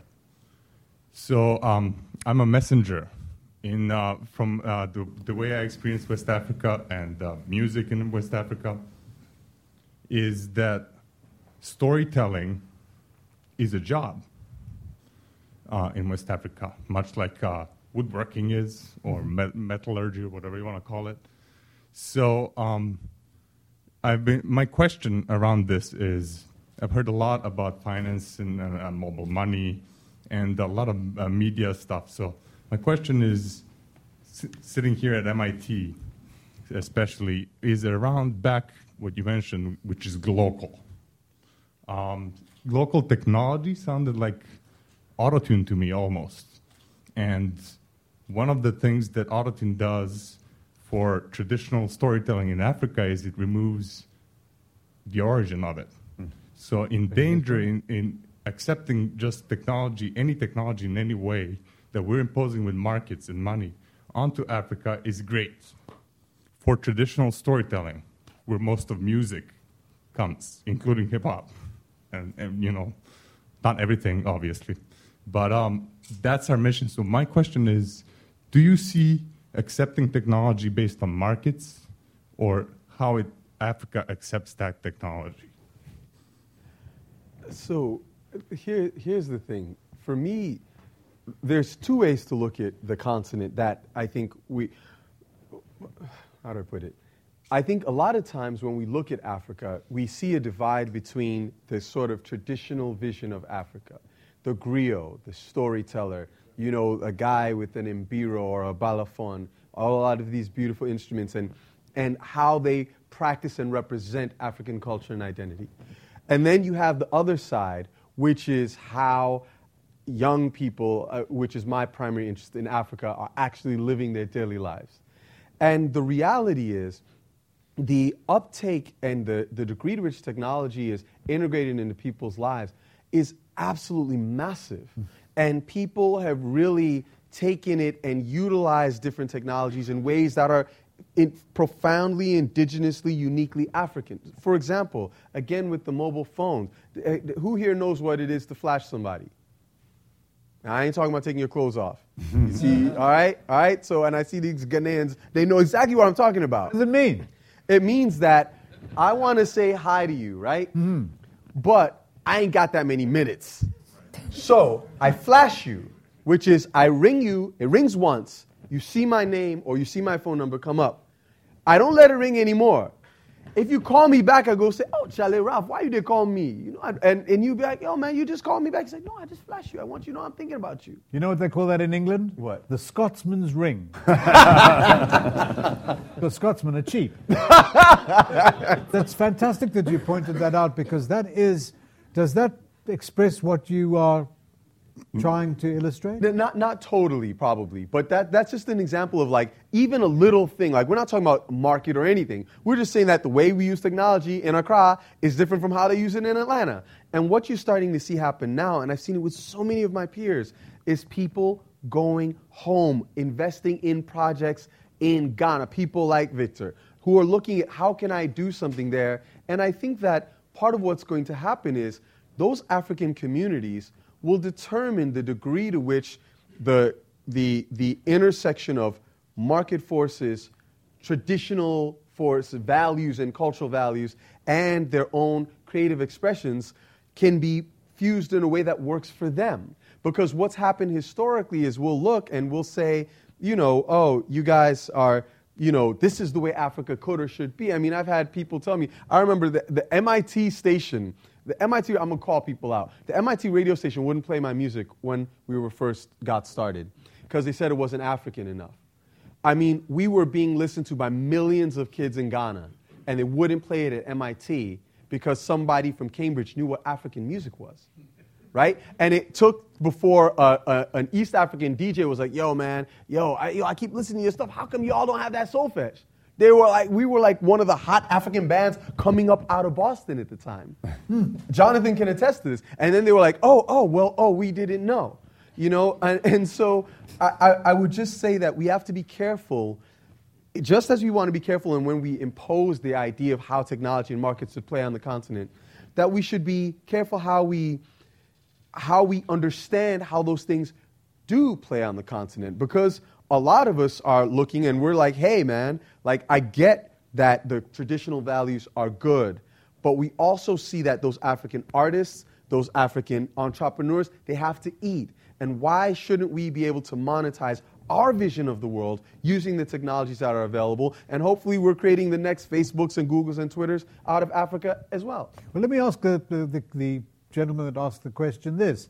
In Nigeria, two guys, Eric Idiahi and Danladi Verheyen, saw Spotify being very successful in Scandinavia and in Europe and decided they would start their own West African Spotify.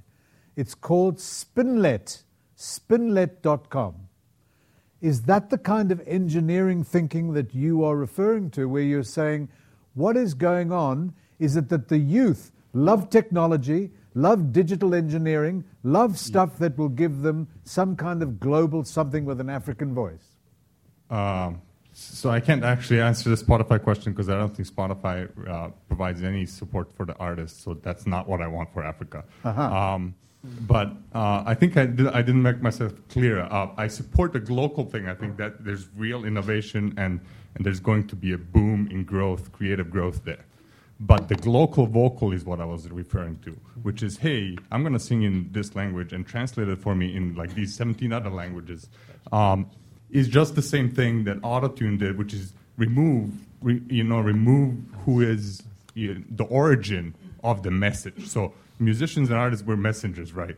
And that should be important to us. So this is tradition, and this is your job in Africa, right? The griot, the jelly, whatever, the gewel, whatever you call it. So in some way, it is my job to even ask this question. But in my mind, Nollywood is done for the video and movies what Ivory Coast has done for the music production in West Africa, which is as fast as possible, let's see how we can monetize this technology. So I'm saying, yes, we should. I'm not saying, no, we shouldn't. But I'm saying we need to be careful how. And not just accept models that are coming, just like Autotune, for example, which has done, I don't know. I switch off the radio when I hear Autotune. Yeah. So I hope you don't use that. I respect your heart and everything. For sure. No, I do understand what you're saying, and I hate Autotune. I figure, why not just learn to sing in pitch or sing off pitch? But do it. I think the technology you're talking about, you're literally saying, he's raising a very powerful point, which is that if you take a technology that can take your vocal essence and wrap it into another language, are you losing something literally in the translation? And right. I think it's a very. And we do have, yes, there's hundreds of languages there as well as in India, and it shouldn't be. We shouldn't try to be monetizing on the culture through. It just sounds wrong to me. Autotune removes that. It removes that connection, but also it's. It is technology that's available that will bring you money. At this point, there is, industry that will, you'll get more money to make that song if you do put Autotune on it. So you're going to put it anyway. That, you know what I mean? Because you can use anything that will get you more popularity on Spotify or whatever it is. So you literally change the way you transmit messages. I think Autotune's a fad, frankly. I don't think you hear it as much now as you did 3 years ago. And I think in 2 years, nobody would even dare put it on because it'll sound corny.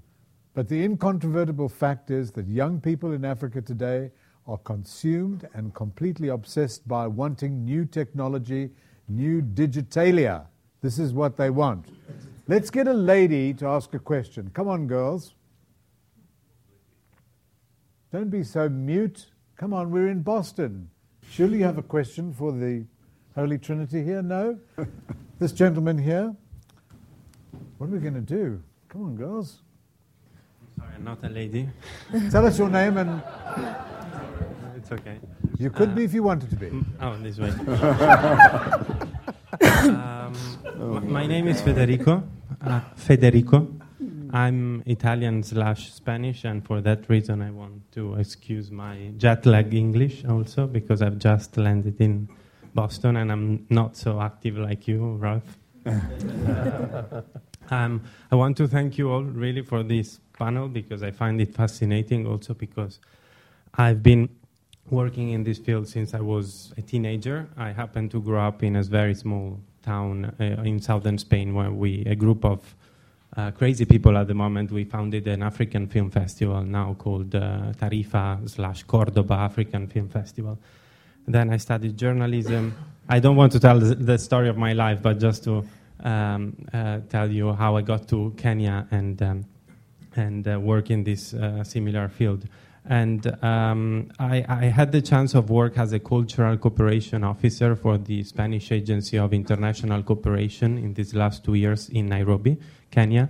And there I worked with a group of upcoming young filmmakers from the slums, mainly Kibera and Matare. And we started up a small film festival with them that are called the Slum Film Festival, which for me it's a bit of a very small scale example of this big discussion about how media, new technologies and new media are empowering communities as well in Africa. And my question is for Colin, actually, because I find when I worked in Kenya, I found also fascinating how young Kenyans are using mobile technologies not only to consume cultural products, but also to produce their own cultural products. And that was the idea for me to fund the Slum Film Festival. And so I happened to discover this fascinating work of what a Scottish, South African scholar calls pro-assumption, the production plus consumption factor. So I wonder if you also look at it in your civic new media usage to understand what are the needs of local communities. I mean, so I think this addresses to, you also addressed the previous question, right, about sort of imposing technology. And I guess my view is that technology, as we've heard, is coming. People want technology. And so that the best thing that we can do is help them to navigate what it is to use technology effectively, right? So thinking about their kind of information and media literacy on the consumption side, but as importantly on the production side. And we in the US, I would say, are much more oriented towards consumption for a whole variety of reasons, cultural in some cases, but really business-heavy reasons, right? Where even the way that you access your internet, often the upload speeds are different from the download speeds. We want to be, we're told to buy stuff and to consume stuff. And to me, the really exciting thing about the cost of these technologies and the power and the simplicity is that all of a sudden you can have a tremendous number of new creators in the space. And what one of the big research efforts around the Berkman Center Youth and Media Project and the Youth Media Lab is what we see is that the way that kids learn things, this will not come as a surprise to anyone in the room, is by doing, right? And the way that they learn about sort of new media literacies and learning about, and Henry's in the back of the room who can talk this much more effectively than I can, but one of the big ways that they learn about how to consume things is by producing. And they learn about intellectual property and their views on it when they have their own thing to share or not share and to decide how to treat it. So I guess for me, I see this just with these kinds of inexpensive phones, the capacity to put stuff on YouTube or whatever the local equivalent is, and to make their own works. And it gets to the documentary thing, gets to anything else. It's just an amazing opportunity for modern storytelling and to continue in that oral tradition and to make it your job. So I think it's. Do you think it reduces the cultural authenticity or increases it?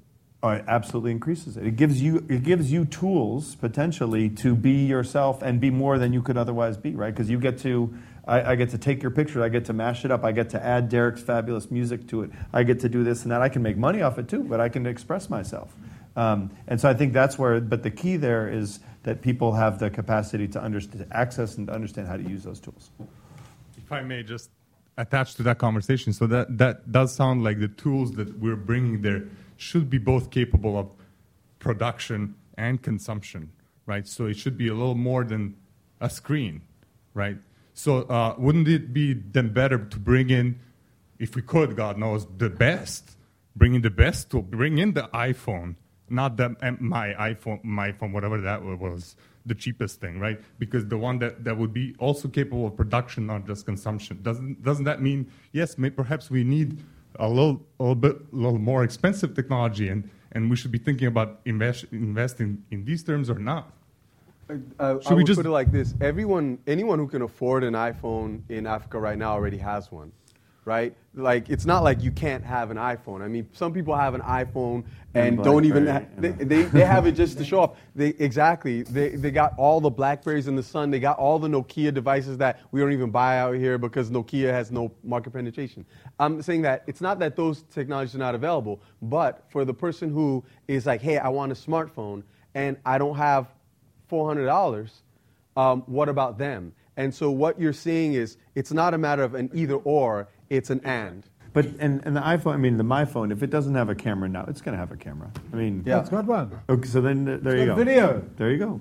It's democratized production values in a $30 device. Bam. Bam. Done. Ladies, give us work. We only got time for 2 more questions. So, here we go. All right. That's the spirit. I can't take it anymore.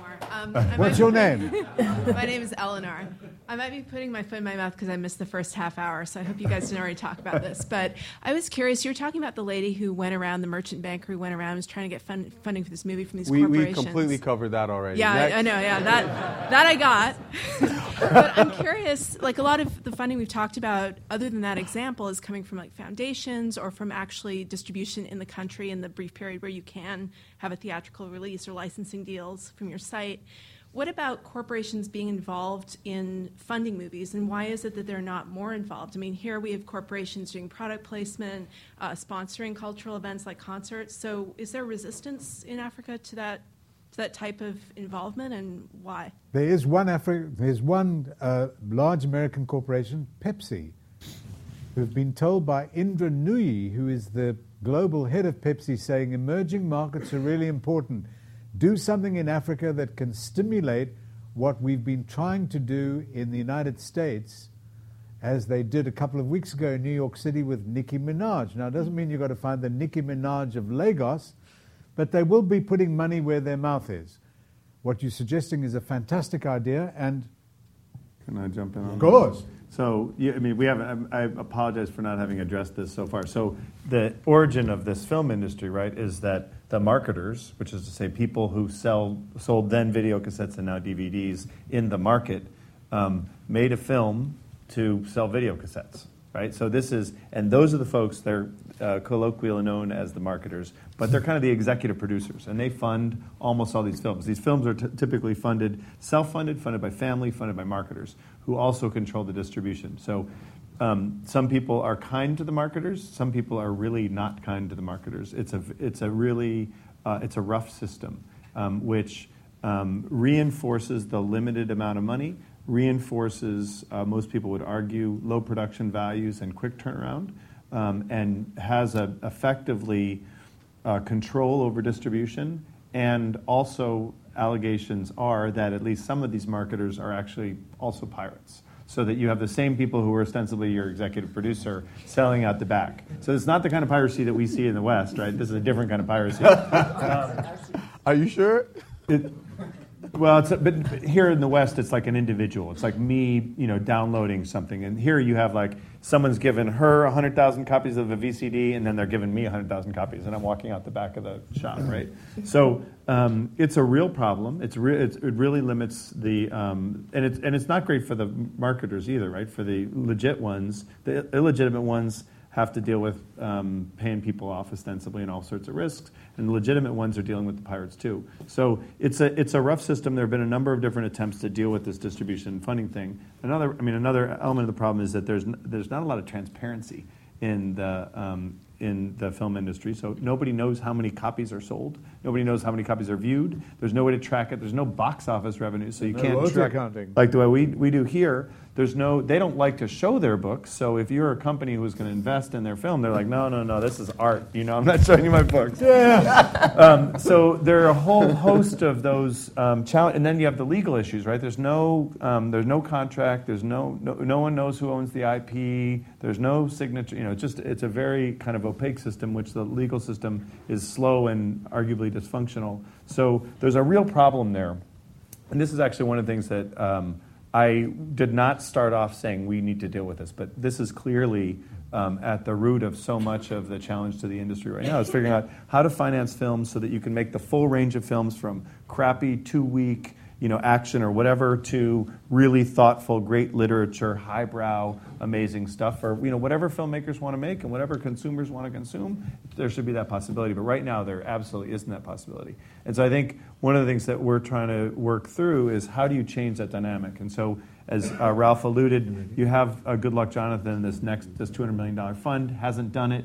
I think there are questions whether you can get other kinds of companies to address that, but it's going to require more transparency. It's going to require more opportunities for revenue in the country. So Iroko and other sort of streams like that matter, but they're not sufficient to get the kind of returns you need. So one of the things that suffice it to say that this is a really important challenge.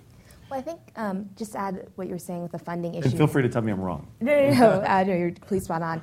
I think it's the nature of the industry being so fragmented. Like in the U.S., you have the big production houses. Hollywood is basically 5 big production houses. Whereas there, it's like 400 different producers. So I think it's a lot harder to be able to invest in a big project. I think the way it works in the U.S. is that you have a big production house. The winners basically fund the losers, and so you can put your money behind big films. You basically make your bets. But I think in a market like that, where it's just so fragmented, there's so little budgets, I think it's very hard to be able to really fund a big project. So maybe there need to be changes in terms of consolidating the production houses. Maybe that can be something moving in the right direction of funding. Yeah, I mean, I think we would I would actually personally love to get into a deeper conversation on the business models behind all this stuff. Because part of the reason you see these big movies made in the United States, frankly, is because they sell popcorn. And if you actually look at how this stuff works, the movies that sell popcorn are the ones that get made. But specifically, movies that sell popcorn to teenage boys. Movies that are made for girls are so that the teenage boys will take a girl and buy her popcorn. That is the underpinning of the American Hollywood film industry. Popcorn is not popular in Nigeria. It's not the problem. exactly, which is why I'm like fufu style. If we had the way to sell a fufu, we're gonna make more movies. Where's that documentary filmmaker? So 2 quick points. One, actually, interestingly, from what Colin said about the actual physical product, is where a lot of the growth in Nollywood was stimulated. And Jonathan, I know, was smiling when we were saying like the piracy is different, but there's something also interesting that we should be aware of that's happening in the American industry. I talked to a guy I used to work with called Les Bider, who for 25 years he ran Warner Chappell, which was at the time the largest music publishing company in the world. And a point that he made is that a lot of people don't think about is that one of the big issues facing the record industry right now is that the rise of digital, it's not just that people can steal your music, it's that all the major record labels in the 80s and 90s bought distribution companies, which means that if you sold 1 million records, like they were going to, have to have 1 million physical records or physical tapes or physical CDs to sell you. And it may cost them 5 cents to make those CDs, but they're going to charge the artist $1. And so that's $1 million in revenue. Now you're selling digital content. You made 1 MP3 file, or maybe you made 5 of different types of quality. How many times do you sell that product, right? So literally in the American scene, we're dealing with the same issue of once you go digital, you remove the opportunity for the guy who makes the widget to sell the widget. The second thing, to your point of like, where do corporations come in? There was an interesting project that happened a few years ago out of South Africa where Guinness funded an action movie. And we're talking high budget, multi-million-dollar, high production value action film around the guy who all of us who drink Guinness in Africa would see on the billboards. He's a handsome brother with a bald head, look just like me, and he'd be there like, Guinness, the power, right? And Guinness, the power became an action hero. So it'll be intriguing to see if you have more of that kind of thing happen. Yeah, and well, just to pile on that, and it should be noted, right, that product placement, like Blackberry Girls or Phone Swap, these are other films that product placement is a pretty, advertising, $600 million in Nigeria, something like that, big opportunity. And ironically, right, this is where piracy works in their favor. The more movies that get out there, like, hey, that's great, right? So that kind of is one of those that pushes in the other direction. And remember, Guinness is the biggest alcohol brand in Nigeria, the biggest. And you drink it to slake your thirst, and also because it gives you extra masculinity.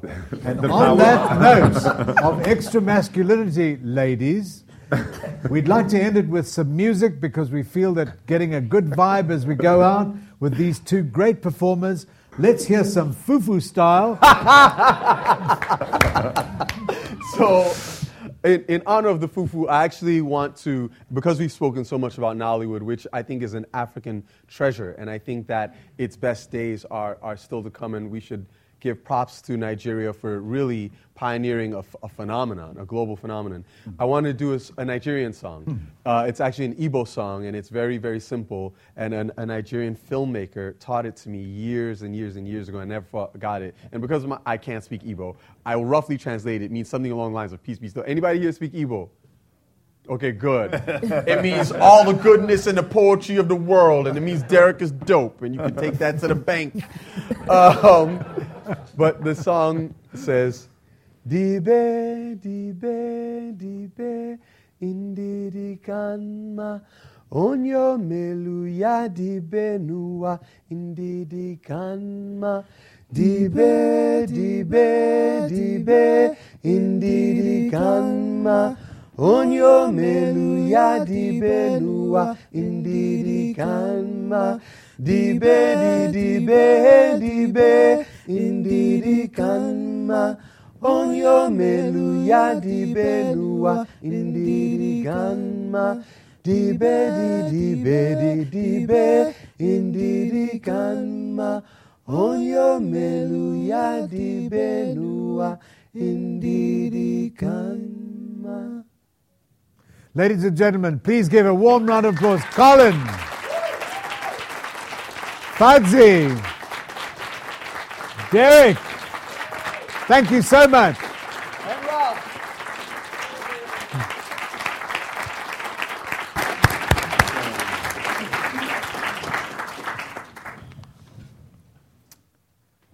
All done. I think so. Ralph, you need Y'all ain't got to go home. The rest. Hey, Colin.